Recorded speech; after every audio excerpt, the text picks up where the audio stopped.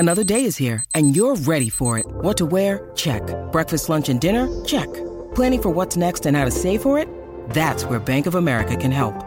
For your financial to-dos, Bank of America has experts ready to help get you closer to your goals. Get started at one of our local financial centers or 24/7 in our mobile banking app. Find a location near you at bankofamerica.com/talktous. What would you like the power to do? Mobile banking requires downloading the app and is only available for select devices. Message and data rates may apply. Bank of America N.A., member FDIC. Mother's Day is around the corner. Find the perfect gift for the mom in your life with a stunning piece of jewelry from Blue Nile. From timeless pearls to dazzling gemstones, Blue Nile has something she'll adore. Need it fast? Most items can ship overnight. Plus, enjoy guaranteed free shipping and returns. Don't miss our special Mother's Day deals. Save big on the season's most beautiful trends. For a limited time, get up to 50% off by going to BlueNile.com. That's BlueNile.com. No time on the clock. The Patriots have won Super Bowl 36. It's a quick throw. And it's good. Intercepted. All right, we made it. The NFL schedule release has come and gone. Recording here Thursday night, May 12th. I'm actually in Milwaukee, pinch hitting for Boston Herald's Celtics coverage, Game 6, Celtics-Bucks on Friday. And I am freaking exhausted because I got here 10 a.m. on a flight from Boston. And I can't tell you anything about Milwaukee from the last 10, 12 hours, except for there's a very smudged window here in the 9th floor of the Fairfield Inn downtown. But beyond those smudges, the city looks very nice. And the Patriots schedule, on the other hand, looks kind of brutal. Was able to unearth a couple of these games. They're going to open with Miami. They're playing at Las Vegas in Week 15 on Sunday Night Football. Of course, the schedule gets released at 8 o'clock anyway, because, look, at this point, the schedule release is just a made-for-TV event. You even had Titans offensive tackle Taylor Lewan speaking for probably at least half of the Players Association, saying, we don't care about the TV part, just let us know when we're playing. And I think there's some truth to that, right? Because, you know, it doesn't matter. Just give it to us all at once. But the league drums this up, makes an event, much like the Combine and the draft, that we look forward to for weeks and sometimes months. And it's very made for TV, not like the Combine, which somehow has become the underwear Olympics that's on ABC and in primetime for scouts that now don't really care about 40-yard dashes as we're learning more about how teams approach analytics. But there's something to be said for the schedule is important, in which we knew the opponents, you knew the locations of these games. It's kind of like knowing the ingredients in a recipe, right? Because that's what matters, what's going into whatever you're making. But the order in which you put that all together also is kind of important. Take, for example, that game against Miami in the opener. Kind of sucks if you're the Patriots. It is going to be scalding hot down there. You have a new head coach with a new offense that could spring almost anything on you. And not just anything, but anything through Tyreek Hill or Jalen Waddle or now Cedric Wilson, the receiving core down in Miami, against the Patriots secondary that, look, if you can name all 5 starters right now for week 1, congrats. That's something I can't do. But on the other side, it matters that that game in Las Vegas in December is later, because at that point, Josh McDaniels and his staff, who knows you better than anyone in the league, that advantage he has wanes a little bit, right? In December, because he would have been ready for an opener, knows exactly how you're going to attack him. But you don't know how he's going to deploy Darren Waller in his offense or change things up for Derek Carr or Hunter Renfrow, who, of course, is going to be like Wes Welker and Julian Edelman before him. But you get the point. The Patriots will have film on the Raiders by the time they go to Vegas on December 18th, whereas in September, McDaniels holds all the cards. So the order of these games matter. That's what makes it fun. As for the Patriots, they're not going to have a whole lot of fun at the start and at the end of this. And I get into the schedule with Bob Socci, if you don't know, Patriots radio broadcaster since 2014. Bob does a great job. We go through all the games, the different matchups, things to look for. But if you really want to hit fast forward, this episode I found fun at the back end, kind of like we had with Ted Johnson a couple of weeks ago, because you can just get into our top 3, bottom 2 in terms of games we're most looking forward to, or least. In this case, spoiler alert, the Jets, you make our list. And then stories from Bob about traveling in the team plane. Because as I say in the podcast, very common question you get when you work in sports journalism to someone who doesn't understand how sports works, which honestly sometimes is refreshing. The first or second question is, do you travel with the team? And you kind of sound like a jerk being, well, actually, I don't travel with the team, but I do travel to all the games and all the places they go. But that's the truth. I'm flying Delta. Bob is not. Bob is on the team plane, and that's great. So I thought it would be fun to ask him, what's it like? Who's he next to? Where's Bill? Where are the players? How does that dynamic work? And it was kind of weirdly militaristic, which, again, if you think about it, Patriots makes a little bit of sense. But anyway, Bob takes you inside the team plane, and then we answer some mailbag questions at the end. So that's what we're doing here. As far as what we're doing moving forward, very excited for our upcoming guests, where we're going to be doing instant impact rookies. We'll have a inter-squad team draft. If you're building 2 teams out from the Patriots roster, how would those look like? Can you tell we're getting into the offseason content? But it's going to be fun. We're going to continue building. And again, if you like what you're listening here, take 2 seconds. You're taking over an hour perhaps to listen to these episodes, just to hit 5 stars on Apple or Spotify, or leave a review. And if you want to leave a 4 or 3, fine by me. Just explain why in the comments, seriously, because that feedback helps us get bigger and better. Now, your wallet can get bigger and better with BetOnline AG. Our partners at BetOnline continue to be the number one source for all of your betting needs, which are sky high right now: NBA playoffs, NHL playoffs, MLB regular season, which unfortunately continues on despite the Red Sox. And you can find all the latest sports developments, including updated odds on the playoffs, fights, and even next season futures. Hello, Patriots, and their schedule. And don't forget, of course, that Major League Baseball is going to go on all the way through September. So you can watch the Red Sox and decide when you think they're going to turn around and make a little bit of money off it, because BetOnline is your continued source for all your sports wagering needs, including live betting in your favorite Vegas casino and poker game. So it's super easy to get started. You've heard me say this before. It's still true. Head to the website today or use your mobile device and join with our promo code CLNS50. That is CLNS50 for a 50% welcome bonus on your first deposit, because BetOnline is where the game starts. Now, this podcast starts. Bob Socci, the Patriots Radio Network, now. Patriots play-by-play broadcaster Bob Socci in the house to break down the Patriots schedule. And I would argue this schedule matters as much to Bob as anyone in the organization, because you were going to be on the team plane. You're going to be at these games, home and away. Your family's not going to see you. And before we get into that, Bob, I just have to say, I'm going to do my best here, understanding that of all the episodes I've done so far, I'm going to sound the worst today next to you, professional broadcaster, enunciating clearly, bringing the vocab, just all the understanding and the research, because that's what you do. It's, you're preparing Monday through Saturday like the guys in the locker room, and then bringing it on Sunday. And I know you're bringing it here on Pat's Interference. So I'm just trying to tread water is what I'm saying. Andrew, you're building up the expectations and putting a lot of pressure on me now. I have to go back to my voice training, voice diction exercises. I should have been more diligent before we got started on that. I hope I don't disappoint you. Well, I hear the enunciation already. Diligent expectations, which most people just kind of gloss over those T's, but we're not here for language lessons. Though it does remind me, you came on as I started this with Mike Giardi in my debut episode. You came on my old podcast, and I remember we talked for over an hour. Again, super gracious to have you on. We were in the 98.5 studios. But the one thing I really remember was just getting you to do a sales call with me, because you had told a story about being a broadcaster for a minor league team. And that was kind of the side hustle, right? You had to sell billboards in the outfield. So no promises. We won't do that again. I think I was Callahan lawn mowing is what I was trying to get you to sell me on. You got it. Yeah. I think I might've gotten you on a program ad. An outfield billboard might have been a little too expensive. A little too pricey. We're not doing too well here at Callahan Lawn Mowing anymore, but that's neither here nor there. So the Patriots, we have the full schedule. I was able to tease out and report some of these games that are coming out. They're going to start in Miami. We're going to go chronologically here all the way until they end at Buffalo, January 7th or 8th. But zooming out, when you look at this full slate, first thing that grabs your attention is what?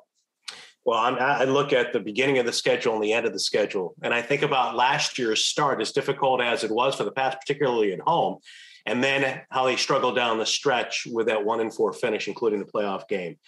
And I look at it on the surface, the first 4 and the last 4.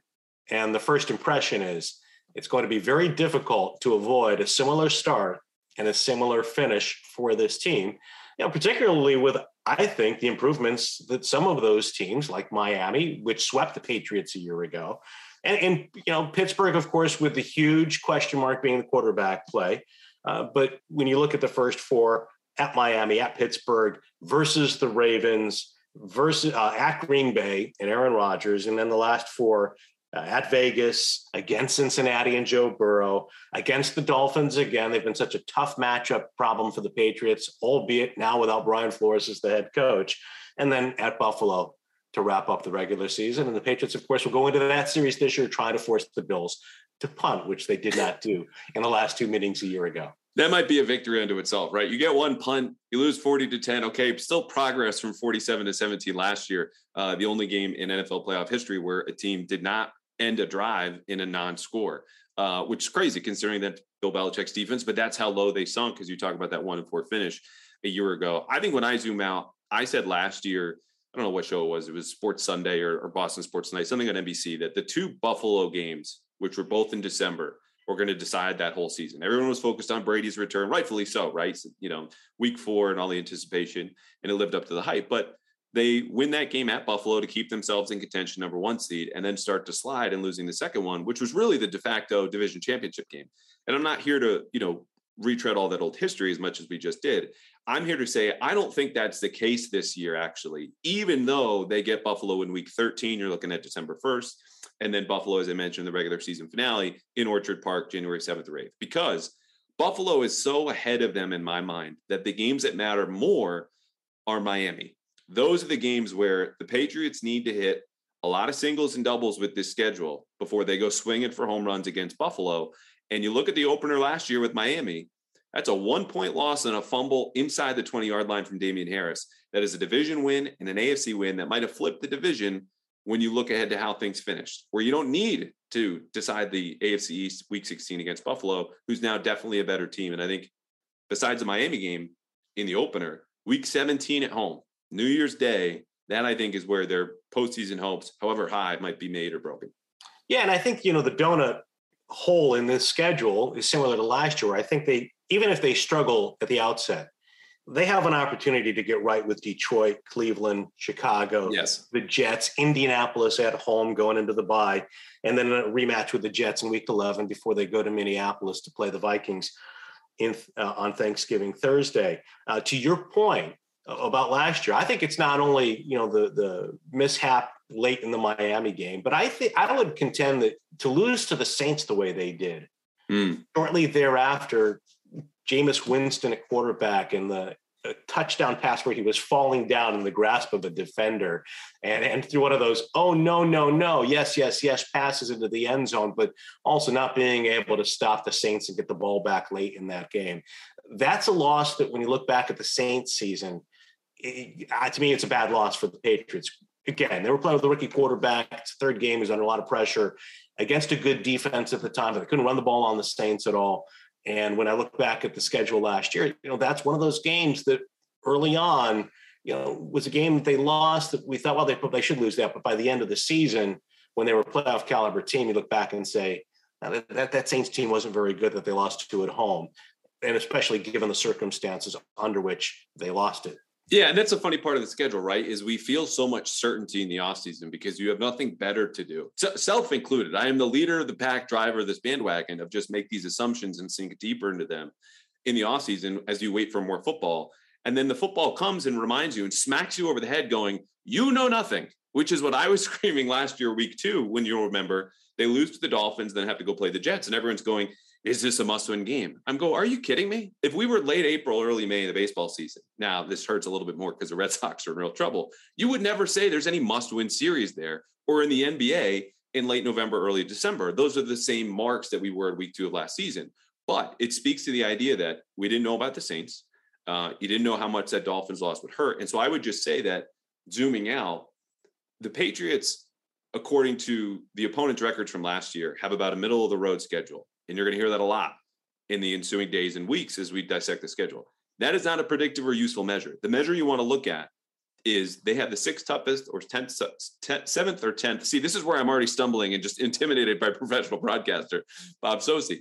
They have a difficult schedule in the top 10 somewhere based on Vegas projected win totals, because that's more predictive and useful and takes into account everything that happened in the offseason, which gets back to what I was talking about, the singles and doubles.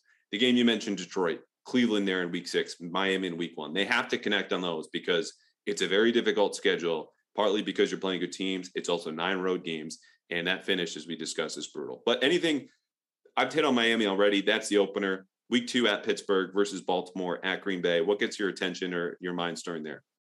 Well, on the surface, again, top to bottom, going into it, you talked about how important the schedule is to me as a broadcaster, as a family man. So there's several things. First of all, I look at where are the primetime games. So I look at this year, for example, late in the year, they have 2 primetime games back to back, both out west, at Arizona on a Monday night, at Las Vegas the following Sunday night.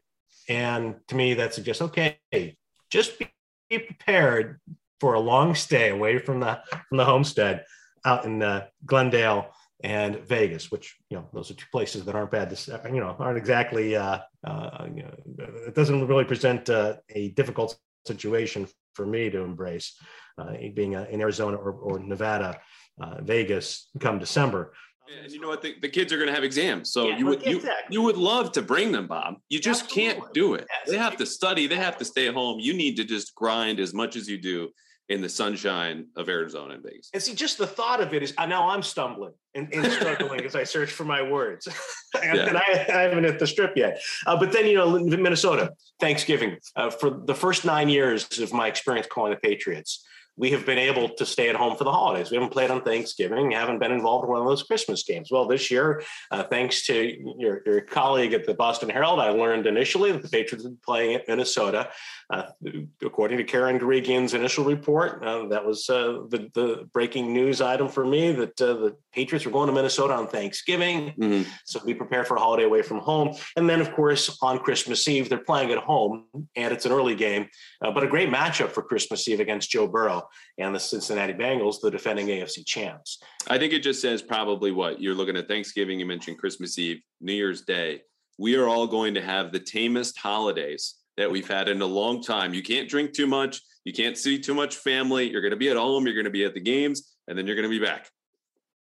Yeah, exactly. But we can make up for it on the back end, though. So hopefully, a lot, for Patriot fans and Patriot broadcasters, there are a lot of victory toasts to celebrate after the fact.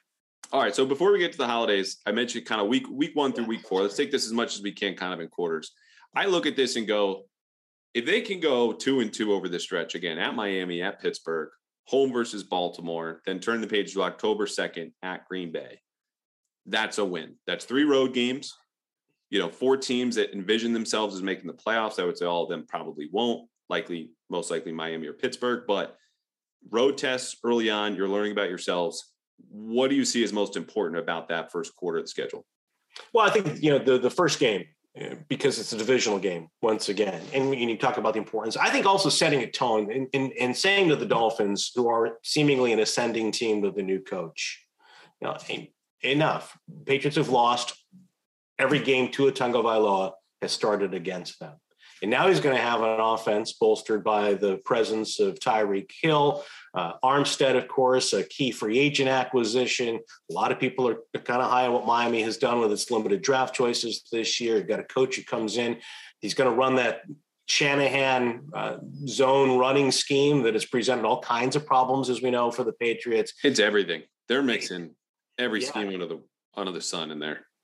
Without question. So to me, I think this is an important game too for them from the standpoint of, and I know that they're not going to look at it this way. And Bill Belichick isn't concerned with the outside noise, and the Patriots generally don't treat September with the same urgency that other teams do. It's been kind of an extension of the preseason.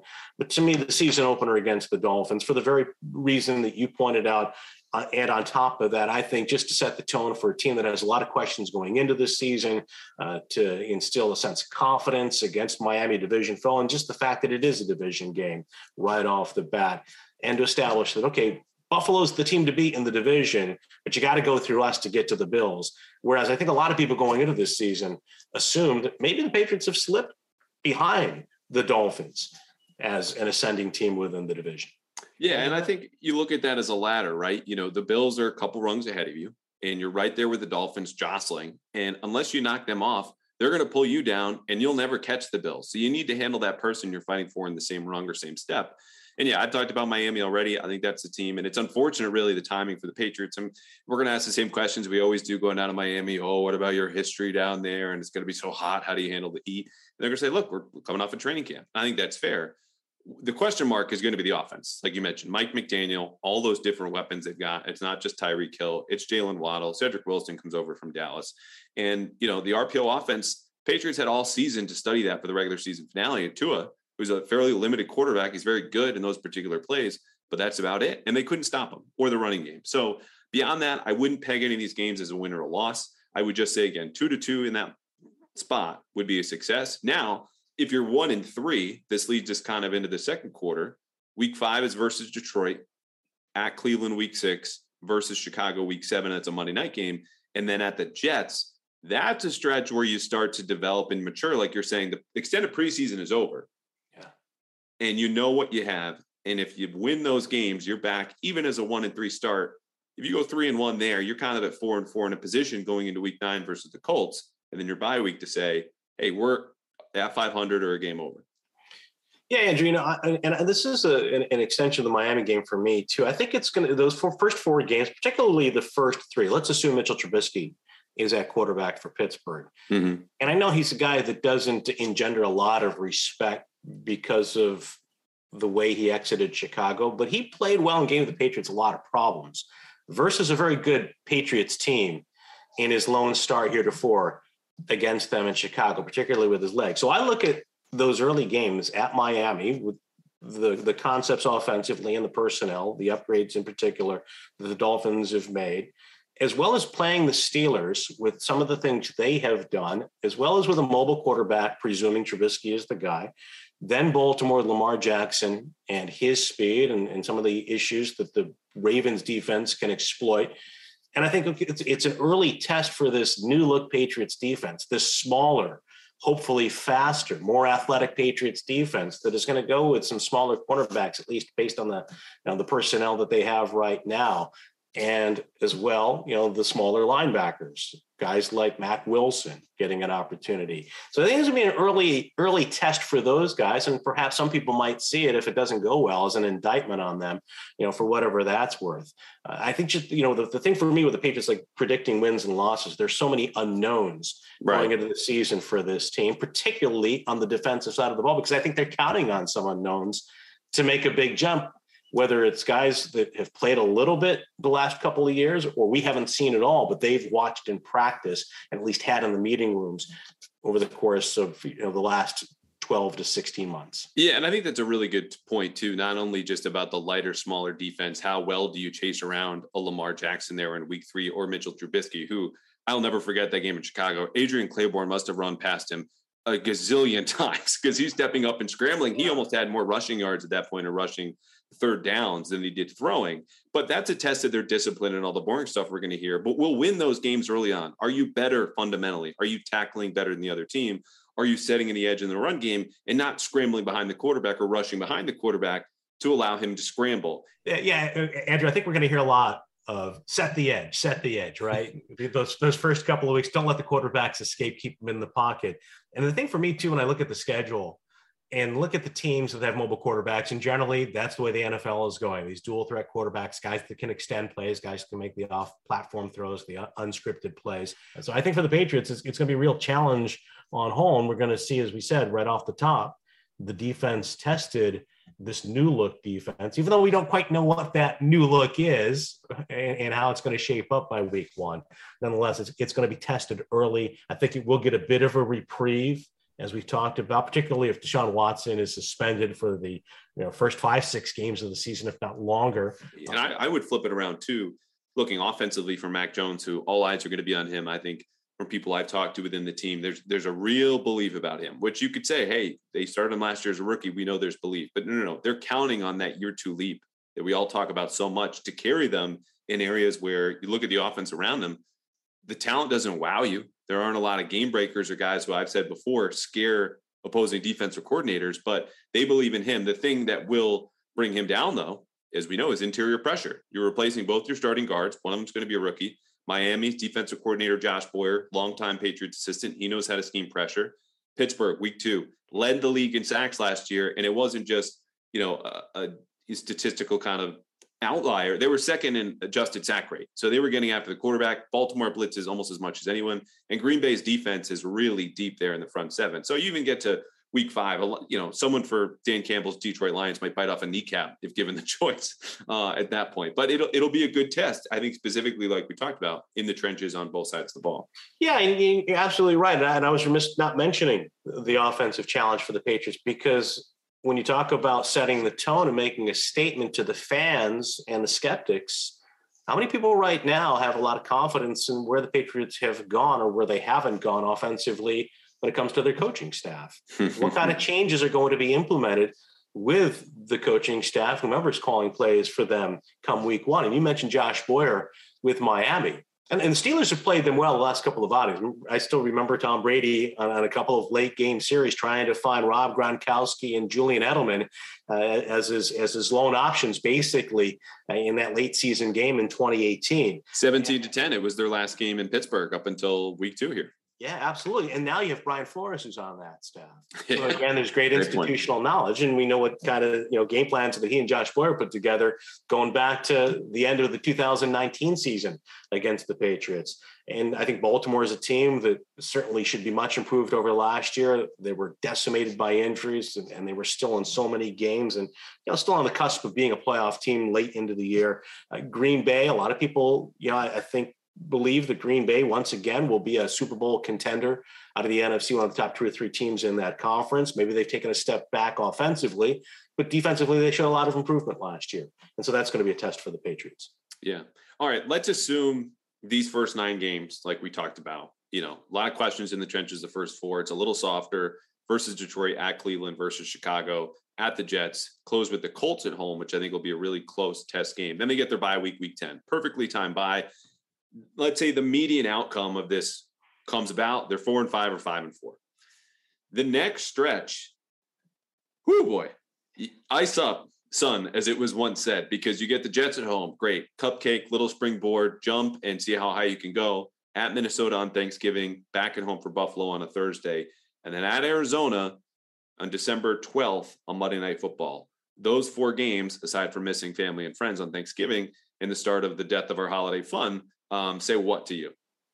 Well, one of the things it says to me with the primetime games late in the year is that the people that are making the television schedule and the top execs at the networks think the Patriots are going to be an over team this year compared to the odds makers, at least at this point, with Buffalo on a Thursday night, Arizona the following Monday, Vegas on Sunday Night Football as it stands right now, and of course all on the heels of that Minnesota game in prime time. So that suggests to me that there is a belief that the Patriots are ready for prime time players come the prime part of the schedule this year. And when I look at that rundown that you just gave, now I don't know what to expect out of Minnesota under Kevin O'Connell, but when we get to week 13, I think we can all expect Buffalo will be the team to beat in the division and probably the team to beat in the conference. To me, I haven't seen anything that the Bills have done that has done anything other than strengthen their team going into next year on paper.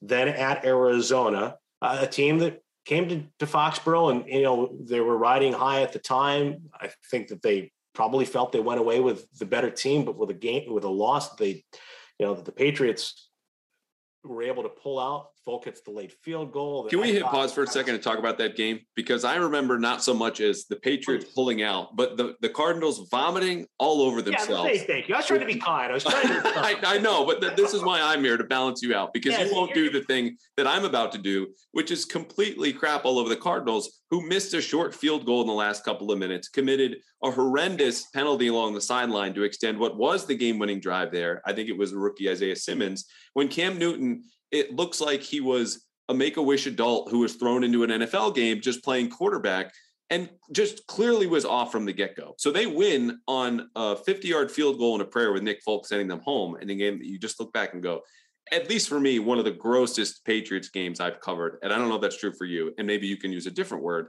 but it was a little ugly there in 2020 for reasons besides the pandemic.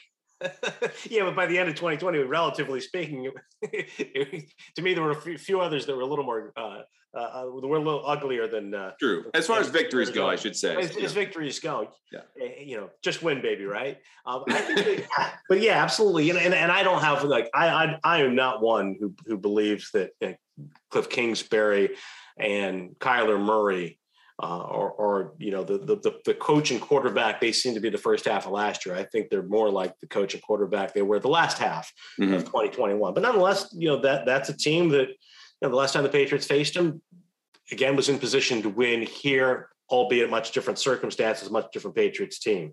But going to Vegas, McDaniels, Patriots West, having to deal with that team offensively. Again, when it comes to institutional knowledge, does anybody have more on Mac Jones and the Patriots offense than the head coach of the Raiders, who also, of course, knows how Bill thinks probably as well as anybody when it comes to the Patriots defense? And, I'm saying that because I believe that, Bill will have his hands in both game plans, as he always has, or at least on defense. And I think that, you look at Cincinnati with Burrow and Chase and the team that the Bengals should have to start the season and likely finish it. Miami, Buffalo, 2 division games. And that's a brutal stretch. It's a very, very difficult way to close out the season for any team, but particularly I think for this Patriots team, which I believe has to take a step forward coming off last year, as difficult as that might be. I don't think this is a team. Robert Kraft laid it out at the owners' meetings. He's not happy with having gone 3 years without a playoff win. And to me, in year 2 under Mac Jones, particularly with so many players that they invested in so heavily last year, going into their second season, and in some cases their last year under contract, this team has got to take a step forward. And it's going to be very difficult, I think, at the outset and at the conclusion of this coming season for them to do that. Yeah. All right. Let me reverse roles here with you. Let me do the sunny side of this brutal schedule as you just bring us down with your just horribly depressing take, Bob. No, it's a good one. Let's start with the Jets. After the bye week, that's their first game, November 20th at home. You're coming off a bye. You're playing the Jets at home. That has been a recipe for winning so long as Bill Belichick has been the head coach here in New England. Let's not expect that to change. At Minnesota, you don't know. It's a short week. It's an unfamiliar opponent. What I would say, though, is I think in those scenarios, you trust the better coach team. And Kevin O'Connell, who we mentioned, is a bit of an unknown as a first-year coach. My understanding is that across the league, from the people I've talked to, there's not a whole lot of confidence in him necessarily as a head man. It's certainly as an offensive coach, maybe he's good in a position room, but there are questions about how he's going to lead a room. And I think Minnesota is a sneaky team where we used to give this, and certainly I did, even on TV last year, as being a cheap team. Minnesota is sneaky in that category too, because as I understand it, their new GM and head coach, Kevin O'Connell, took cheaper deals relative to the rest of all the new hires, which included Las Vegas, obviously with Josh McDaniels and Dave Ziegler, and elsewhere across the league. So let's say they go 2-0. Then it comes down to Buffalo, which I said I think is an appreciably better team. First of all, that game's on Amazon Prime, Bob. I don't know if you have Amazon Prime. My girlfriend has Amazon Prime. I might need her, if I couldn't go to that game for whatever reason, to find that game on Amazon Prime for me. Could you find live TV or this game on Amazon Prime without any help right now? I didn't enlist my kids' help. Okay. My kids know anything that's an electronic device in our house, from the computer to the remote control, my kids are masters of it. Okay. When I'm glad to hear that. Programming my phone, accessing apps on my phone, I just turned to the 10 and 11-year-olds. So if heaven forbid, if for some reason I'm here and not there at that game, then I will ask my kids, please find the Patriots and the Bills on Amazon Prime. Yeah, I know I get emails from them all the time with whatever the latest movie releases there are. They have a lot of those behind the scenes specials. The All or Nothing specials were pretty good when they spent an entire season with the Cardinals and the Eagles several years ago. But and the Colts just last year during the season. Exactly. So I am somewhat familiar with Amazon Prime, but usually ordering refills on boring stuff. Paper come Christmas. Yeah. Ordering gift cards for relatives. But not football games is my point. Yeah, not football games on a Thursday. But hey, this is the world we live in. We'll advance, and I might have to call my girlfriend if I'm stuck at home for whatever reason. The thing about that Thursday night game to remember is you might think, okay, coming off of Thanksgiving, you get the Buffalo Bills in a short week. Not the case. The Bills are playing on Thanksgiving too. It's in Detroit. They're going to be in similar circumstances on the road against an unfamiliar opponent, and clearly, or most likely, a worse one. So we don't have to do predictions here. I think most likely that outcome is a loss. The Arizona game, though, goes back to something I just said about Minnesota. In a situation in which you have coaching that is worse than your own team and an unfamiliar opponent, and one that you get to prepare 11 days for, December 1st all the way to December 12th, that's a situation that I think is a big check in Bill Belichick's favor. Also because, as you mentioned, Cliff Kingsbury and Kyler Murray, they're not the tandem we saw at the first half of last season or the first half of 2020. For whatever reason, that Arizona team has a real habit of falling apart down the stretch. I'm not here to say it'll happen again, but history would be indicating this game could be closer, and if not in the Patriots' favor, at which point, again, we don't know what's going to happen week 11 through 14. They might be 3-1 coming off that bye. I think there's I think you're absolutely right. I think we make very valid points. And, I think that the one thing about Belichick and the coaching, I know last year there were times when they did not look like a well-coached team. It's hard to argue otherwise when there were the substitution issues that they had and wasted timeouts and some of the penalties that they took, the special teams breakdown. But I think we're going to see those areas, even with the coaching staff changes and the departures, particularly on the offensive side. You have a defensive line coach in DeMarcus Covington, a lot more experienced now. Been a lot of young coaches over the course of the last couple of years that have really been learning, having moved up in the pipeline because of the brain drain, going back really to 2018. You've had a lot of young coaches, and I think that they're going to have, I think that this year, at least on that side of the ball, an opportunity to erase some of those things just because of experience and having learned. And I don't think Bill's going to let it slide. I would be shocked if some of the same problems that we saw throughout last year are not addressed this offseason and corrected during the coming year. And then I think special teams particularly, and I think we saw during the draft, Andrew, a reflection that, as Mike Reese, our esteemed colleague, put it, the Patriots are trying to reestablish their mojo on special teams. So I think those are two areas. When you look back at some of the losses they had a year ago, the Indianapolis game, even the Dallas game is horrible as the defense, played in critical spots, 3rd and long against the Cowboys. It was much a testament to their offense. And there's a huge block punt in that game. And I think that for the Patriots, when you look at these teams like Minnesota, Las Vegas, not only will they have the coaching advantage, but because of that, I think they will be once again the team that doesn't make the same mistakes in those hidden areas, or at least on special teams, that the teams like that typically do. Teams under coaches like Cliff Kingsbury and an inexperienced Kevin O'Connell would be expected to do.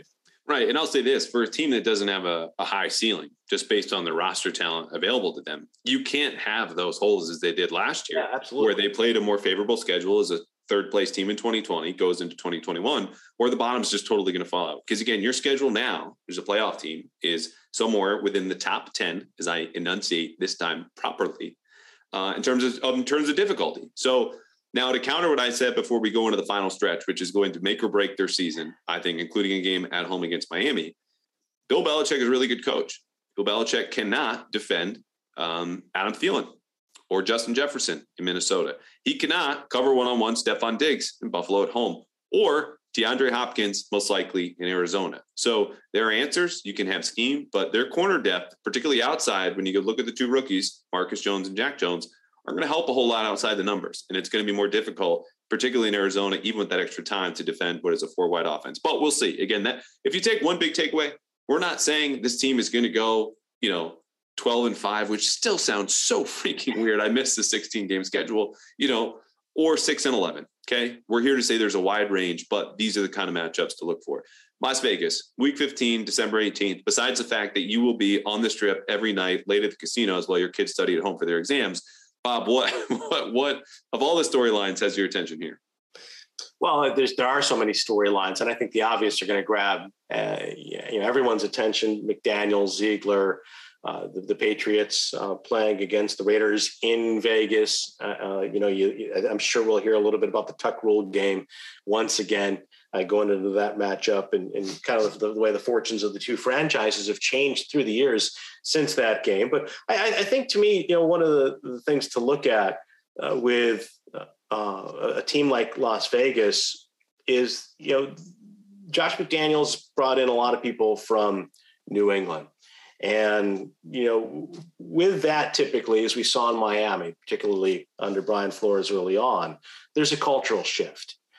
And I wonder, like in the case of Derek Carr, the Raiders, some people suspected when McDaniels got hired there that they didn't necessarily want Derek Carr as the long-term quarterback, but they have now committed to Derek Carr. So to me, it's going to be interesting to see by that stage of the season, how will the Raiders, coming off a playoff season under a coach who took over in adverse circumstances, as Rich Bisaccia did, and seemed to be a really well-respected, well-liked guy. I've heard some people around the league have known him through the years in a special teams role. I really talk about what a great guy he is. And I'm curious now with the cultural shift and the Patriot influence, as much as they say that, we're not here to establish the Patriot way, how are the Raiders and how is Derek Carr going to hold up to that? And now that they have made that commitment to him, and will they be a team come week 15 that, even with Davante Adams and all that they've done to seemingly make that roster better, will be a better football team than the one that at least got into the playoffs last year? It's funny you bring up the Patriot way and not adopting that as much as they are going to take a lot of tenets and, philosophical pillars of the program here out there, because it reminds me of a story, and we're going to get into your stories, which are going to be the best part of the podcast about traveling with the team. 2019 Patriots Lions joint practices outside of Detroit. Matt Patricia takes questions every single morning, and they're about doing what we just talked about, adopting the Patriot way, but we're not the Patriots. The first song that blares at practice, Bob, I will never forget this, was "This Is Our House." Yeah. The touchdown song for the Patriots at Gillette Stadium, almost since its inception. And I'm out. You can't believe another word out of Matt Patricia's mouth at that time, which again, that 10 year did not go very well. But he's back here in a role I think is more suited, whatever that is offensively, better than being a head coach. And look, Belichick learned his first time around in Cleveland about the changes and things he could and could not adopt from Bill Parcells. Who knows what happens with Matt Patricia? But it is interesting. On the note about the Patriot way, though, I think it's interesting that you mentioned the players they brought over, and there's been a lot. It's upwards of 20 when you include the coaches. Not many of them are main characters or captains or leaders in this roster, aside from maybe Chandler Jones, who for most of his career has really been a Cardinal versus a Patriot. You look at Derek Carr, Hunter Renfrow, Davante Adams comes over, even Darren Waller. These are leaders who are there and established. They need to buy in. You're not bringing in, some people like Trey Flowers to Detroit and instilling the culture through him. So I'll be interested to see whether this is really a hybrid, which I think Josh McDaniels and Dave Ziegler, from people I've talked to, are going for a hybrid that they put their imprint on it. And it's, the features in some way are dominated by the Patriot way, as it were. But if they're more aesthetic kind of touches versus we're going to rely on the roster and the people we have here because we believe in that. And they're talented guys. All the guys I just listed are top 10, top 12 at their position. Yeah. And having said, what I did, I do believe that Josh McDaniels has at least said all the right things to indicate that he learned from that experience in Denver, that it is about relationships. And yes, he cannot go into the next head coaching job, which he is now in, while with the Raiders, with the idea of replicating the Patriot Belichick program out in Vegas. And I think Josh, has grown as a person by all accounts, as well as a coach. And he does have a good staff, as I see. I think Patrick Graham is the defensive coordinator there. That's a good move. Another guy with Patriot roots. So I don't expect Vegas to have the same kind of problems. Granted, it's a much more talented team on the surface coming off a playoff appearance than, for example, Matt Patricia's Detroit Lions. But nonetheless, I do wonder about Derek Carr as their quarterback. And again, if they don't rise to the expectations, do you start to see some of those guys that you're talking about who were the leaders before and will be expected to be leaders and aren't from that Patriot cast of players coming over from Foxborough to Vegas? How are they going to respond late in the year if the season isn't going as well as they expect, particularly with that division, having to play against the Chargers and the Chiefs in the West Division, and of course, a vastly improved Denver Broncos team. Yeah, I want to close on Vegas with a couple thoughts, one of which I think early on in that week, where, of course, the storylines dominated, thanks to people like you and me, is going to be Belichick versus McDaniels. And the responses are going to be, it's about the players in the field. And as I just mentioned for Las Vegas, that means players that typically are not former Patriots. And so they're not going to care a whole lot about some sort of revenge. Now, one optimistic note, if you're the Patriots, I think getting them this late in the season, being the Raiders, is a good thing considering Josh McDaniels knows every single thing about your operation and your players and your roster and could flex that best in September and October. Whereas, the offense largely he's going to run, but you don't know how he's going to deploy Devontae Adams or Darren Waller, players who are so different from anyone he had even here in New England, where you go, okay, he had Gronk, who is very much a two-way tight end, where Darren Waller is a little bit a guy they move around. Now, that optimistic note said, I think there is a chance they get buried in this game because not only will they understand Mac Jones intimately thanks to Josh McDaniels, they'll know how Bill and Matt Patricia will likely want to attack and confuse Derek Carr. And the person who can prepare them for all that, of course, is Josh McDaniels. And with the Patriots coming off a short week, Monday night in Arizona leads into Sunday night in Las Vegas on December 18th. You're probably staying out west and you're sleeping at UNLV in dorms or practicing at, ASU. If they stay out in Arizona, it's going to be unfamiliar. And I think it will lead to, if I had to guess right now, Bob, and we're not doing predictions, but if I had to do one, this will be one, a lot of we're on to Cincinnati because who awaits next but the Bengals at home on Christmas Eve. Yeah, and I think we're going to hear a lot before the Vegas game too, just to quickly remind the audience that it doesn't matter, the coaches and all that, because it's players. The players play. The coaches aren't playing. So we're going to hear a lot of that, but it really does matter. And yes, on to Cincinnati, Christmas Eve. And the Bengals seemingly, you look at what they did last year. They have the young dynamic quarterback. I think that, Joe Burrow, there's so much to like about him as a leader, as a player.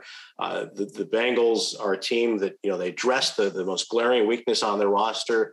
So, conceivably, they go into the season an even better team than the one that beat the Chiefs and really was in position and probably should have beat the Rams. But they're coming off a Super Bowl loss, and how are they going to handle that? And for so many of these, any team, but I think that's really the part of the great accomplishment that the Patriots achieved in not only winning the Super Bowls they did in the Belichick-Brady era, but just getting to championship games year after year after year. That they overcame injuries along the way, they overcame adversity in various forms and fashions along the way to do all that.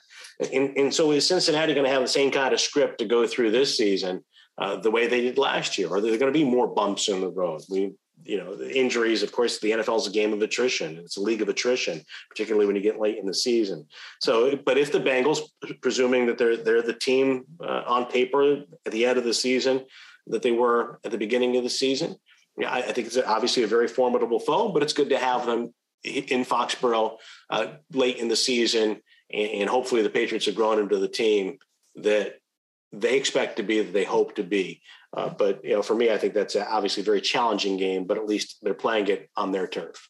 Yeah, I'm lower in Cincinnati than I think consensus right now. And I think that's fair considering their profile statistically, whether you look at in the trenches or anywhere besides quarterback and receiver, didn't scream AFC champion. And look, that's the beauty of football, right? It's unpredictable. We've said that now 5 times about the entire schedule. That's never more true than in the playoffs. You have 60 minutes, make of it what you will. And they made more of it than the Chiefs did, than the Raiders did, than the Titans did when they won all those games and 2 of them on the road. But you look in their division, Baltimore cannot be any more injured than they were last year, and they'll be back. I think the Browns, of course, will be better no matter how many games Deshaun Watson plays. And I just don't think you get the same breaks. Now, that being said, just like I mentioned with Devontae Adams and Justin Jefferson and Stephon Diggs, the Patriots don't have an answer on the roster for Jamar Chase. And sometimes it's just that freaking simple. So Joe Burrow is a quarterback you would trust to lead a comeback. It'll be interesting to see him match wits with Belichick for the first time. But I think that's a game where, again, for the reason you mentioned, they're at home. I think they're going to be in a tight spot. And the roster talent around Burrow, aside from Jamar Chase, and their offensive line is better. Old friend Teddy Karras can be there at left guard. It's just, it doesn't intimidate you, I think, as much as the reigning AFC champions are coming to your house on Christmas Eve. Hide your kids. It's not that with Cincinnati. We know the thing about the Patriots defense too, Andrew, though, when you look at defending Cincinnati and you mentioned Burrow and Chase and the other weapons they have offensively, you also have to stop Joe Mixon. And I think we haven't talked about the Patriots run defense. And I think that was very much an overlooked deficiency last year. They were supposed to be a lot better against the run. in 2021 than they were in 2020 when they were porous. And they weren't, in my mind, demonstrably better overall. And in particular, in key parts of games, a lot of losses where they needed that third down stop and they didn't get it. They couldn't get the team off the field. And I look at, for example, we talked about Mike McDaniel and the Shanahan running schemes and the problems that that offense has traditionally posed against the Patriots. Well, Miami's invested a lot in its backfield. They didn't change quarterbacks, but to me, they've invested a lot in their backfield. Yeah. And the Patriots had trouble stopping the Dolphins' running game the last 2 years with what they had, which was a pretty inferior cast, less than pedestrian compared to a lot of teams around the league. And I watched Joe Mixon run against the Patriots a few years ago in Cincinnati, and they had a tough time stopping him. Thankfully, they had Andy Dalton playing quarterback who was throwing passes to Stephon Gilmore and J.C. Jackson. But I think that's another important part of this, the matchups this year for the Patriots, particularly, again, late in the year, Cincinnati, Miami late in the season. At Buffalo, the Bills have made an effort to improve that part of the game. Reports are, as we speak today, that they try to get Christian McCaffrey. So I think for the Patriots, that's going to be an area to watch. Even from the outset, we go back to that first game against Miami and then Baltimore, particularly in week 3, but also the Steelers with Najee Harris in week 2. And, no Ben Roethlisberger, probably a different approach offensively for them. And it will carry over through the rest of the season and be a point of emphasis, especially when you get into December and 2 of those 3 games in cold weather environments, Cincinnati and Buffalo. Yeah, and I've said this before on the podcast, but I'll say it again now. The Patriots were bottom 10 in interior run defense by yards allowed per carry and yards allowed per game. And you just can't have that in December against teams that want to be physical. And sometimes weren't all that physical in Miami and run over you anyway. So I think that is a really good point to bring in, because Mixon, you mentioned that game, Belichick also fawned over him. And this was not your Wednesday morning press conference Belichick fawning. This was after the game and him talking about basically Mixon is as good as anyone else in the league. And that was something you didn't hear a whole lot about, the Bengals when they were dormant at the time, building up to where they are now, which again, I think is a good team. I just wouldn't keep them in the circle of contenders like they came so close to winning a Super Bowl last year. Miami, talked about it before. I think there are a lot of unknowns there. I think you're happy to have them at home in January. I think it's a game that could decide their season. We've talked about them a lot. At Buffalo, same deal. It's hard to say anything much more than I think the Bills are appreciably better. They're a well-rounded, deep team. Admittedly, they're going for it this year. And we saw the Patriots' approach in the offseason was markedly different than that of the Bills. And I think they're taking a longer-term view. What I will say, besides the Patriots don't have an answer for virtually all the number 1 receivers starting from Thanksgiving on, is that if Mac Jones, and this is a humongous if, and I'm not saying I believe he can do this for most of these games, but if he can match the quarterback play on the other side, certainly possible with Kirk Cousins in Minnesota. We'll see about Josh Allen twice, Kyler Murray. I think Derek Carr, it's possible. And Tua Tagovailoa, and then you throw in Joe Burrow. He'll keep them in the game. And then you need a big special teams play or an extra turnover defensively to flip what should be a 1-score game. And so that's where I think I talked about earlier, the belief inside the team and organization about him making the leap, taking charge. I think he'll probably be a captain this year. And does that show late in the year when he needs to be at his best, when his best is demanded? Because, again, Josh Allen's a better quarterback, but all those other guys I think should be within reach, maybe not Joe Burrow in terms of matching or exceeding the other quarterback's level of play. Yeah, Andrew, and I think that's the most important point. And it's one we both probably should have made. I'm glad you did earlier in the podcast, because I think it does come down. It's a quarterbacks and coaches league. Bottom line. Now, I think defensive lines, as we saw last year in the postseason, can disrupt those quarterbacks in key moments. But when I look at the Patriots matchup, and you start to go through that schedule and think about what you just said, and you start to think, okay, Mac and Tua, Mac and Trubisky, Mac and Lamar Jackson, if the Patriots are able to at least neutralize the running game and force him to make some plays in a tight game or from behind as a passer, just as they did a couple of years ago in 2020, Mac and Rodgers, but the Mac and Goff, Mac and if Mayfield's the quarterback for Cleveland, if it's not Watson. Probably Jacoby Brissett is their backup. I think Baker would rather re-enroll at Oklahoma. Well, who knows? Yeah, exactly. Mac and Wilson, Mac and Matt Ryan, with Indianapolis. Mac and Kirk Cousins, Mac, and Kyler Murray, Mac and Derek Carr, and so on. So I think that, when you boil it down to that, you're right. If Mac Jones takes the step forward that I think the team fully expects him to take, and there are all the signs that he's in much better shape. You see it in the workout videos. They don't tell us a lot, but he does look a lot fitter. He's been out there. He's been working with Tom House. He's had throwing sessions with his teammates. We've heard several Patriot players in the recent past talk about him. Bob, are you on Instagram looking at those videos? You getting busy on IG, just checking out, see what Mac's progress is? I just wait for your retweets. You guys, you and the rest of the people on the beat do such a great job. But I'm just glad they're not as artistic as some of the ones we've had to pay attention to. Past the black and white.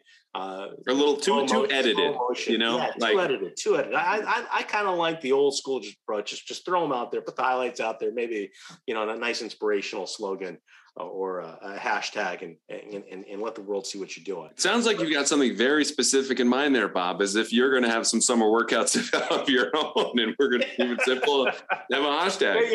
You know what? You might be onto something, Andrew. Yeah. Back in Bob's with Bob. Yeah. Keep it coming. I'll give you the scoop, if and when that comes to fruition. Beautiful. But it's my long-winded way of saying I think the Patriots. I agree. I think what they like Mac Jones a lot. I think that and I also think that it's interesting. I was reading, and I guess I can admit. Yeah, the Boston Herald. Yeah, I read the Herald. You and Karen do a fabulous bang-up job. But I was reading, "It's Better to Be Feared." Is that the name? Yeah, Seth James. And I found it interesting that in his book he reported that Belichick had Josh moved on several years ago, Joe Judge running the offense along with Bill. And we know that Bill's had a history going back to 2001 and the death of Dick Rabine of really taking over the quarterback room and meeting with the quarterbacks on a regular basis. So I think as concerned as many of us are, as skeptical as many on the outside are about the Patriots offensive staff, I think internally, as Bill said, we don't have to call any plays for a while, but I think they feel pretty good about when that time does come that, it's not going to be a quarterback sneak on 3rd and 8, as we saw from the Giants last year. It's going to be an offense that's going to function well and maybe function a little differently under his direction and with the personnel they have. And it might have to because of some of the coaches they're going to go against when you look at McDaniels. And we talked about Josh Boyer, Brian Flores early on this season, McDaniels and Patrick Graham, and the problems they've had against the Bills offensively. So not just with personnel, but also maybe schematically. Yeah, you got to innovate. And you know what? The Patriots, bottom line, I've talked at length about the offense, what it might look like, Joe Judge, Matt Patricia. Last year, they didn't have a plan B. It was run first, you fall behind, rely on the rookie. And you know what? Sometimes it happens if you're playing a rookie quarterback and you just need to take your medicine in year one. And they took it better than most teams making the playoffs. But when you don't have a plan B, it's the same thing when Belichick, as we talk about all the time, takes away the strength of the opponent. Teams were doing that to Mac Jones late in the year, best of all Buffalo, and they couldn't do anything about it. So I think they will have a plan B and maybe see how well it's executed. We'll see. All right, let's do something a little bit more selfish. Our favorite trips. We need your top 3. I need your bottom 2. I'm going to lead off. I think we're going to overlap here. Number 1 trip I am most looking forward to, and this encapsulates the city. It encapsulates the time of year, the timing, the distance, and of course, the quality of the game. Las Vegas. Get me to Vegas as soon as possible. This will be a great game. The storylines we already talked about. You, of course, we already described, are going to stay out west, feet kicked up, daiquiri, making your cards. But is that number 1 on your list, or at least somewhere in your top 3? It's in the top 3, but it's not number 1. All right.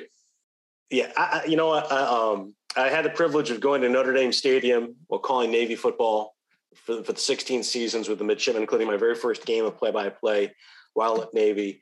And when people ask me what's the best broadcasting experience, what's the best experience I've had in the NFL, it's calling that game in 2014 from Lambeau Field at Green Bay. So for me, appreciating the history of the game, it's that stadium, very much like Notre Dame Stadium, Lambeau Field, Patriots at the Green Bay Packers. It's week 4. Weather should be good in October, certainly a lot better than it was in December of 2014. So that's number 1 for me. Do you want me to go through my list? Yeah, go. We'll do number 2, and I'll hit you with my number 2. Number 2 for me is also very, very similar. Great football town. I think it's a very underrated city. The aesthetics of the stadium itself, with the confluence of the 3 rivers and the backdrop of the Pittsburgh skyline and PNC Park next door. To me, Heinz Field, the people in their black and gold with the terrible towels, all streaming toward the stadium, going across the pedestrian bridge. You go out for coffee in the morning on Sunday. You see the people out and about. It's a great football environment. That's number 2 for me. All right. And I've already given my third Vegas. Yeah. So Vegas. Okay. And Vegas kind of goes without saying. We talked about the game, the build of the storylines. Vegas is Vegas. And for me, Green Bay was number 2. I've been to Lambeau Field before, not for a game. It's a bucket list item. Everyone knows that. I think you'd love to have the snow there. I know you're looking forward to the better weather. I would be happy to shovel myself out after the game if we have a good game. But Green Bay, just again, bucket list item. Number 3 for me, and I didn't expect to land on here because Tom Curran of NBC Sports Boss, everyone knows Tom, asked for a poll of everyone's favorite destinations. Where do you want to go? Same thing we're doing here, and list the cities. And my second and third were Green Bay and Miami. But when Miami is the season opener and it's going to be 100 degrees down there in South Florida, I am out. I love Miami. It is my favorite trip every single year. That changes this year. Now, I didn't take my next option or the one after that when I tweeted out Tom's poll and gave my answer. And Pittsburgh was a little too low for me, but it's not my number 3. My number 3 is Minnesota. And it's partly because I would like to do a Thanksgiving game once and then never again, and just see how the crowd is and the vibe is and how people are in the parking lots, or do they stay home, or do they come in late? Is it even louder on Thanksgiving? Because everyone knows we have a long weekend ahead, and it's a night game. And I think one of the best stadiums in the league, one I've also not been to. So Minnesota in November, great. No. Are the Vikings a great team? No. But I think it's a unique experience on this schedule here after Vegas and Green Bay that has me looking forward to it as much as my family, or maybe my family will be very excited I won't be around because I'll be in Minnesota, waddling through the purple and gold of the tailgates and the parking lots, if they're even there. I don't know. It'll be fun. Okay, bottom 2. Great stadium. I was there. The Super Bowl. Disappointing outcome, but a great stadium, phenomenal place. Yeah. So that has me excited. All right, your bottom 2. Bottom 2, it's easy for me, and I have to say this is based strictly on the broadcasting experience. Miami's the worst for me because the booth is in the corner of the stadium. The windows do not open, and I hate being in that closeted broadcast booth where you feel like you're calling the game off television. And I've called games off television as recently as 2020, and yet when I've been there in person for the Patriots and the Dolphins at Hard Rock Stadium, I think that's the name, Hard Rock Stadium, it just doesn't feel like I'm there because the angle's terrible unless the Dolphins are running the hook and lateral and they're coming right at you at the end of the game in the Miracle at Miami. Or, plus you don't feel any atmosphere because it's enclosed. It's very small. There's not really enough room for Zoe, our producer, and myself to. So that's what it is. You're just a little cozy with Zoe, and that ruins the whole thing. Little claustrophobic. It's not. It's a very. It's a very taxing experience in terms of like calling the game because you want to do it well. And they're going away from you, so. I'm setting up an excuse for all the mistakes I'm going to make in week 1 when the Patriots go to Miami and have to play that game. But it's those guys will tell you it's not a fun experience. And this is a little inside baseball. And this is a little spoiled media, prima donna talk. The press box food. It's not like you go to Pittsburgh, you go to Green Bay, you eat well. I'll back you up. You go to Miami, yeah.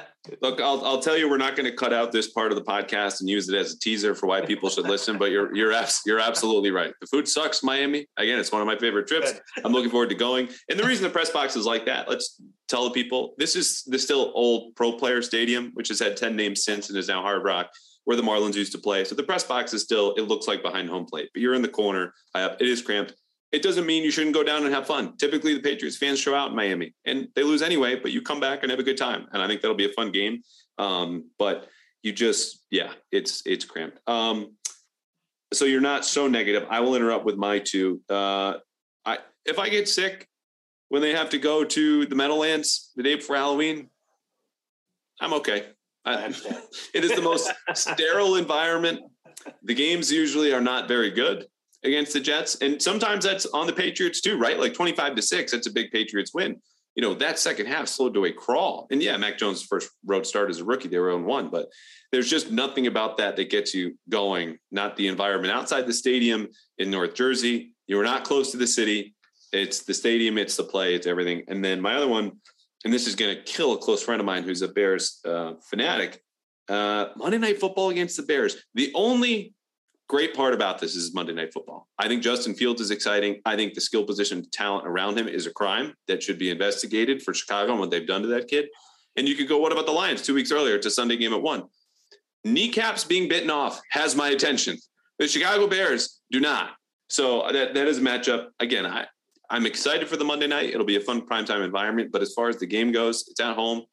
And again, this is strictly from a reporter's and broadcaster's perspective. I've got to imagine the week leading up to the game versus the Lions, it's going to be a whole lot more entertaining because we might get another kneecap. I can't wait to talk to Dan Campbell. People don't know. We get them on like a conference call. You're all speaking into this, the same intercom with the Patriots reporters are all around Gillette on Wednesdays. If we do get to talk to the opposing coach, sometimes it's Rex Ryan-like. Other times it's not.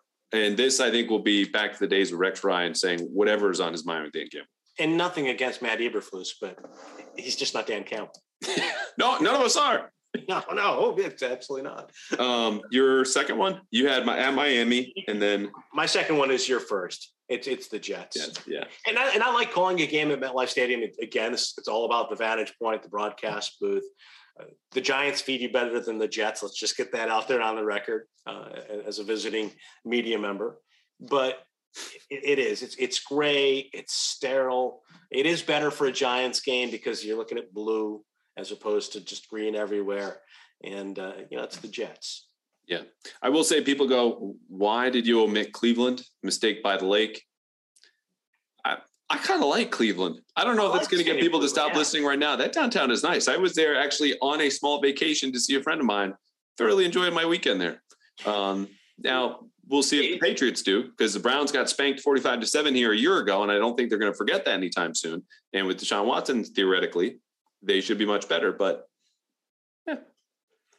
And they will have, again, barring unforeseen circumstances, injuries, whatnot, they'll have Chubb and probably Hunt, whereas they had neither last year.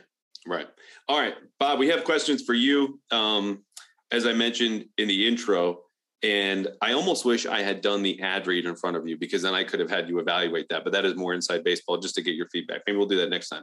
So I want to talk about all the travel we just mentioned. You are going to be on the team plane. You fly with them, and it's a question that I often get. You're meeting someone new and explaining with the job, which is always kind of fun, right? Like if someone doesn't know exactly how involved it is. But the question always comes up, do you fly with the team? Do you travel with the team? And I say, no, you can say yes to that because you're actually on the plane. I am in row 20 seat D on Delta at 6 a.m. to get a connector to get to Vegas or Arizona. So what I want to know is a couple of things right off the bat. Very easy. Where do you sit on the team plane? Who are you sitting next to?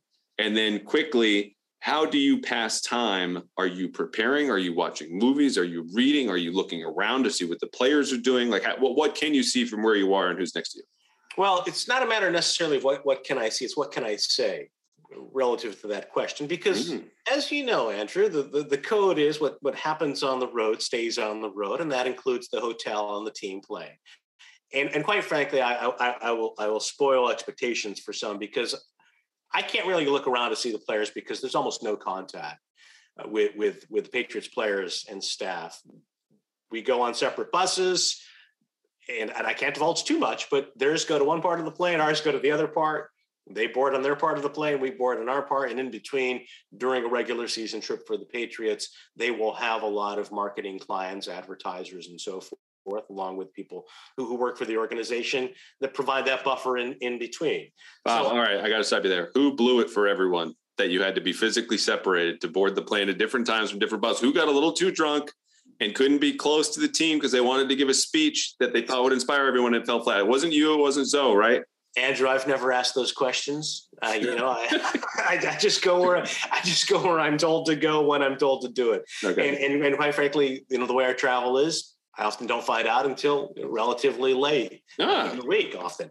And I will say this because I think Zoe's talked about it on his show. I do sit next to Zoe, and people probably have seen it. He's tweeted out pictures. Zoe loves to entertain himself by taking selfies of me sitting next to him, showing everyone just how small I am and how big he is. And of course, it accentuates the monstrous melon that he has atop his shoulders. So Ooh, I do sit. Bob coming in hot. I do sit next to Zoe. Monstrous melon. We need to get you in a broadcast to say that somehow and have it make sense this year. Can we commit to that? Week 1 to 18. Well, I better be careful. This is going to be cut up. This is going to wind up on their show. I would never. Edit those words out, please. But so I do sit next to Zoe. I think that's public information, so I can disclose that. And I do try to read, though it's not, often, especially like the last time we were on the plane a couple of years ago, we didn't have a lot of long trips. Now, this is going to be an experience for me that will be old and yet new because we didn't travel in 2020. Mm-hmm. And last year we had to travel commercially. So I had a chance to live life like you guys and the women on the beat and catch that early flight out the next morning following the night game and, on a couple of hours of sleep. So I did last year gain a renewed appreciation for what it's like for most people that work in our business to travel to and from games. But for me, the best part about it is it's the convenience, it's the comfort, it's the practicality of it, good working conditions. So I do try to get some work in on the way out. Sometimes on the way back, particularly if it's a longer trip, I'll get the laptop out and take the game summary, the box score and statistics, and try to do some work to get a head start on the next game. But I try to catch up on some reading. If in the old days when I would read Sports Illustrated in magazine form as opposed to reading stories on the internet every day, that would be my opportunity to catch up on this week's issue, maybe last week's issue. No, you're making me sad, Bob. I long for those same days. For those days when I actually look forward to the Thursday that it came in the mail. Yeah. Real quick, what would surprise someone? There's some television. I'm sorry? What would surprise someone? Like we've already talked about, very separate, don't look, don't be close to, don't anything near the players. What would surprise someone about the flight, though, as it goes on, like in terms of drink service or what goes on, or the people coming and going? Is it quiet? Is it loud? Like it's very quiet. I think what people would be surprised about is how professional. I mean, and I say that in that it's a business. Players tell us all the time, right? It's a business trip, and that's what it is. It is a business trip, and there is, whether they win or they lose, You go on the plane, you get off the plane. Again, everybody kind of, marches in line. The people that are in PR, the people that are in the media, we go to our part of the plane. Players do the same. And you never know, like there's a different feeling, obviously, when you're coming back from, for example, 2018, January of 19, after the AFC Championship game in Kansas City. There's a different sense, a different feeling. All right. Well, that leads me to my next question. Brady and Gronk, did that video of themselves after that win, with the looks on their faces and so forth, which they did a reprise of last year with Tampa Bay, or 2 years ago with Tampa Bay. But to me, it's just it's a very business-like atmosphere. It's very, and I hate to use that word professional because what does that really mean? But it's the lone word in my limited vocabulary that comes to mind. We're not on the Party Express. We're going to do our jobs. Players and coaches are going to do theirs, and it feels like that, and it sounds like that even after the game. You mentioned that ride home from Kansas City, AFC Championship game, first road playoff win for anyone. I think it was since 2006. And when you listen to players, including Devin McCourty, who were asked, hey, what's your best favorite win as a Patriot? That ranks ahead of multiple Super Bowls for him, or at least one. Was that the best, most joyous plane ride you've been on with the team since you became a radio broadcaster? It's been the best. That's the best experience I've had calling a game, going, from the stadium back home. In my 9 years here to 4 of calling Patriots football. But when people ask me about my favorite games, previously I said the 2014 divisional round Patriots win, where they came back from down 14 twice against the Ravens, and the way Gillette Stadium became electrified, the various formations, the Edelman to Amendola pass. But the best feeling to me, being with the team, and I try not to be a homer. I'm not part of the team. I don't say we, I don't say they when I call the games, but obviously I'm the Patriots announcer. I want the Patriots to win, and go to Kansas City in an environment where it was a red sea of Chiefs fans. Generally, when we travel, there are a lot of Patriot fans. That wasn't the case for that game. It was freezing cold, as you know. I think there were very few people that really believed outside of the Patriots locker room, the Patriots are going to go out to Kansas City and win that game. There was that true us against the world feeling. And for them to go out there and win, and especially under the circumstances, they had the control of the game at halftime. Then it became a track meet, and they fell behind. They come back and score, and then eventually Burkhead rams it in for the win after the third and 10 conversions in overtime. And after all that running, Brady hits on one key pass after another.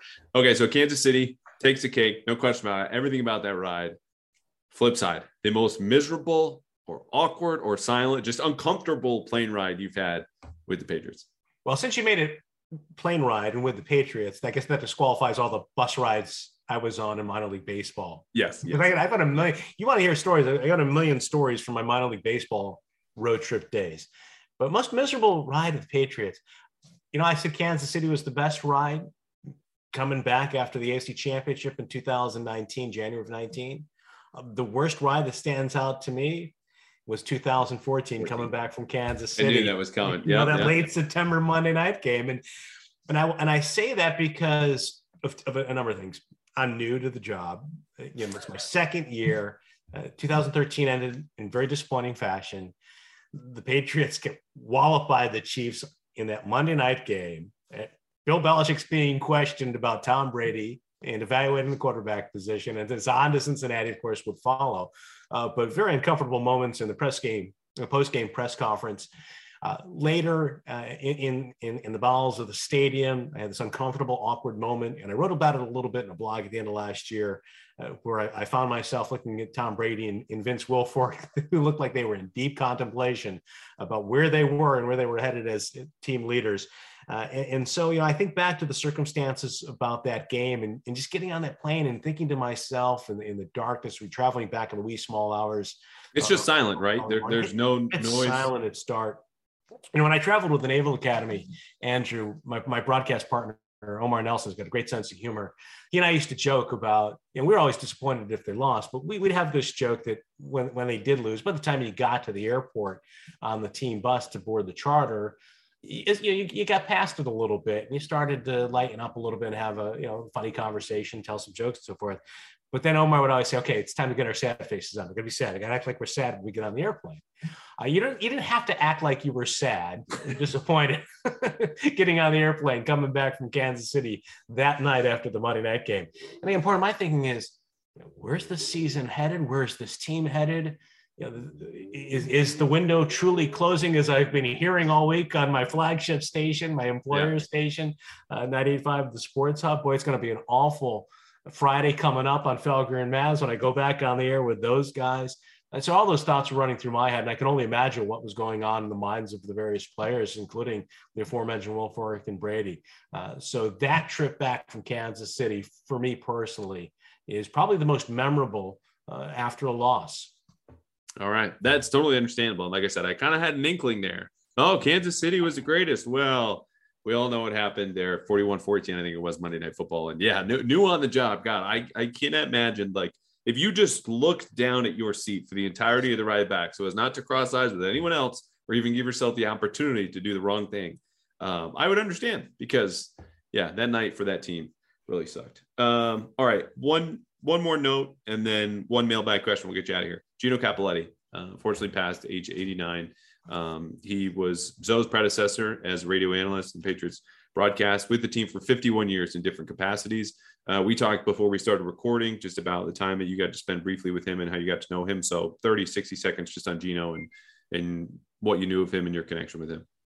Well, I think the thing that stands out to me about Gino, in the brief time that I was around him, the few times that I was in his presence, but as much based on the stories that I heard from the people who knew him well and were very closely with him, including Zoe and our producer, Mark Capello, and the other guys on the radio crew, is that he is someone who emoted grace and kindness, the way he carried himself. He was such a gentleman, so humble, and he was a true legend. This is a gentleman who spent 50 plus years with the organization, an original Patriot, Mr. Patriot. arguably, I think, a Pro Football Hall of Famer, the all-time leading scorer in the AFL, someone who was a two-way player, as a great kicker, but also a very good wide receiver, and then an assistant coach and a broadcaster. And I've heard stories through the years where, for example, Pete Carroll would, on the airplane, go back and sit next to Gino. There's such respect for Gino from everybody in the organization. And he and Gil, to me, hitting home especially, they were the perfect radio couple. I don't know that there's been a better radio team in a football broadcast booth than Gil and Gino. And Gino described it as a simpatico, and they had it. And I think for Zoe and I, it was so important for us to carve our own niche following them. But I've always been mindful of the legacy that we inherit in that broadcast booth. And it's not only because of the way they sounded, but the way they interacted. And as I said, the way Gino in particular carried himself. When he showed up at the Hall of Fame induction ceremonies wearing that red Hall of Fame coat, so fit and trim, even in his advanced years. I mean, there was kind of a regal quality about him. He had such a down-to-earth guy. His wife, Sandy, came into the booth periodically. The last time I saw anyone from the Capoletti family was several years ago. I believe Sandy came in with some of the grandchildren and paid a visit to say hello to Mark, because Mark Capello remained close to the Capoletti family. He was the longtime producer with Gil and Gino, and of course has worked with Scott and myself over the course of the last 9 years.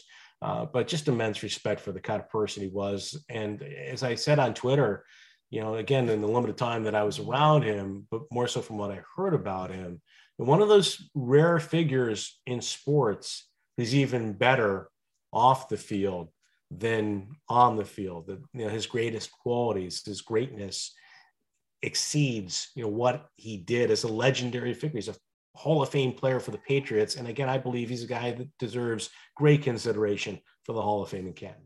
Yeah, and you hear that so often, right? He's a great player, but he's an even better person. It's the easiest throwaway line in a congratulations speech, retirement speech, whatever it might be. A guy gets injured, you hear that. But as far as I know, in covering the team, just that word greatness, but also grace, and I think that's a defining quality for Gino, who will obviously be missed. I remember listening to him and Gil as a kid who grew up in New England. And like you said, it was just a perfect pairing, even just down to like the sound and the tone of their voices, just such a baritone from Gil, and Gino was a little higher in the analyst. And that's not something that's important necessarily to a good broadcast, but it was just, they complemented each other so well and had a similar, I think, outlook on the game and the way they called it, where there was, a respect for the objectivity of how it was, whether it was a good call or a bad call, but also, looking at it through a Patriots lens, understanding that the fans were their audience and they wanted everything to be relayed for them as fans would want to hear it.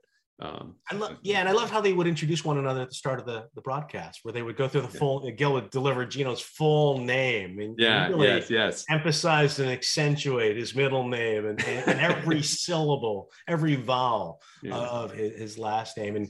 And just very quickly, Gil has, of course, the classic football voice, and he is the eternal voice of the Patriots. And of course, the Vinatieri call to win Super Bowl 36 is among, if not his most famous call as the Patriots broadcaster. And Gino says very little during that call, but his reaction, you hear the joy in his voice, kind of the reaction that he had, and you can hear the smile as Gil is calling the kick to win the Super Bowl. As someone who's a lifelong Patriot and had been with the organization from the infancy through the leanest of times, and now in that ultimate moment of joy, that first Super Bowl win, climatic, the climax of it being on the very last play of the game, the very last snap, and the game-winning field goal. Yeah, it's a trip going down memory lane, and I remember that happened with John Madden passing when you go back and watch Super Bowl 36, which is remembered for him saying, "Okay, you got to kneel off the clock at the end of regulation," but you hear John and Pat Summerall, same way, same simpatico kind of relationship. All right, one mailbag question. This is it. Ton of schedule talk. Jake Hamilton on Twitter wants to know do's and don'ts for travel, which we've talked about your travel. So I'll take the lead here just in terms of going to cities. Honestly, first of all, get pre-check. I was way too slow to getting pre-check. Game changer. You can be in and out 2 seconds with security. Second of all, stay close to the stadium or the airport. You don't want to have long trips going back either way. And a good hotel bar never hurts. I think that's where I'm at. Yeah, absolutely. I would concur with every piece of advice that you gave. I'd also see if you could invest in or find a hot towel, because we didn't get to this, but like the best part of team travel, Andrew, the hot towel they give you. at the end of the trip. I'm telling you, there's nothing like it. That is the only piece of inside information that I can give you about traveling on a charter flight. And again, I've had the experience of doing it at the college level and at the NFL level. So you want to get a washcloth, put it under the hot water for some time when you get your hotel room. And because the flight attendants, I was going to ask you, I don't remember what flight. It certainly wasn't, again, Delta Row 20 Seat D for me, but there was some flight recently where I was given a hot towel and I didn't know what to do with it. And I think I'm genuinely asking here, do you put it on the back of your neck? Is it on your face? Like, you're on the plane, here comes this kind of moist, small towel. And this is a gift. This is a nice thing. What do I do with that? So you do all the above, Andrew, and that's as far as you go. You put it on your face, you give yourself, especially if you've been on like a longer flight, and maybe it was hot getting off the bus and getting onto the plane, or you're on the tarmac for a little while. Like, let's say you're coming back from Vegas, and you're going to need more than a hot towel. Yeah, you need more than a hot towel. But you're going to need, like, and we're going to be doing that twice now. Yeah, you probably need a Bloody Mary on the way back after the game. But you definitely need, you got to refresh, you got to revive. So take that hot towel, wipe your face, wipe the back of your neck, get your hands, and then of course, when you hand it to the flight attendant, make sure that that he or she does not have to handle it themselves. You can just put it on the tray. So, but you take full advantage of that hot towel until the warmth is gone. I mean, I know this sounds, there's a lot of different ways you can go with that. But to me, like that is the most overlooked part of the experience of traveling on a charter flight. Again, I've done it at the college level and now the NFL level. So I will share that piece of inside information. Well, look, we'll leave it there, and we'll leave it to the imagination. And I just got to say, Bob, you and hot towels and airplanes are forever kind of melded in my memory and association, among many other great things, which someone I could talk about a schedule with for over an hour, open up about the team playing and what that's like as much as you can, and just tell stories. So, Bob, thank you so much for your time. I might even text you after this about could a cold towel be better, particularly coming back from Vegas or the desert. But again, we have time to figure out. These games are in December in Arizona and in Vegas. And it's been a pleasure. I've enjoyed it.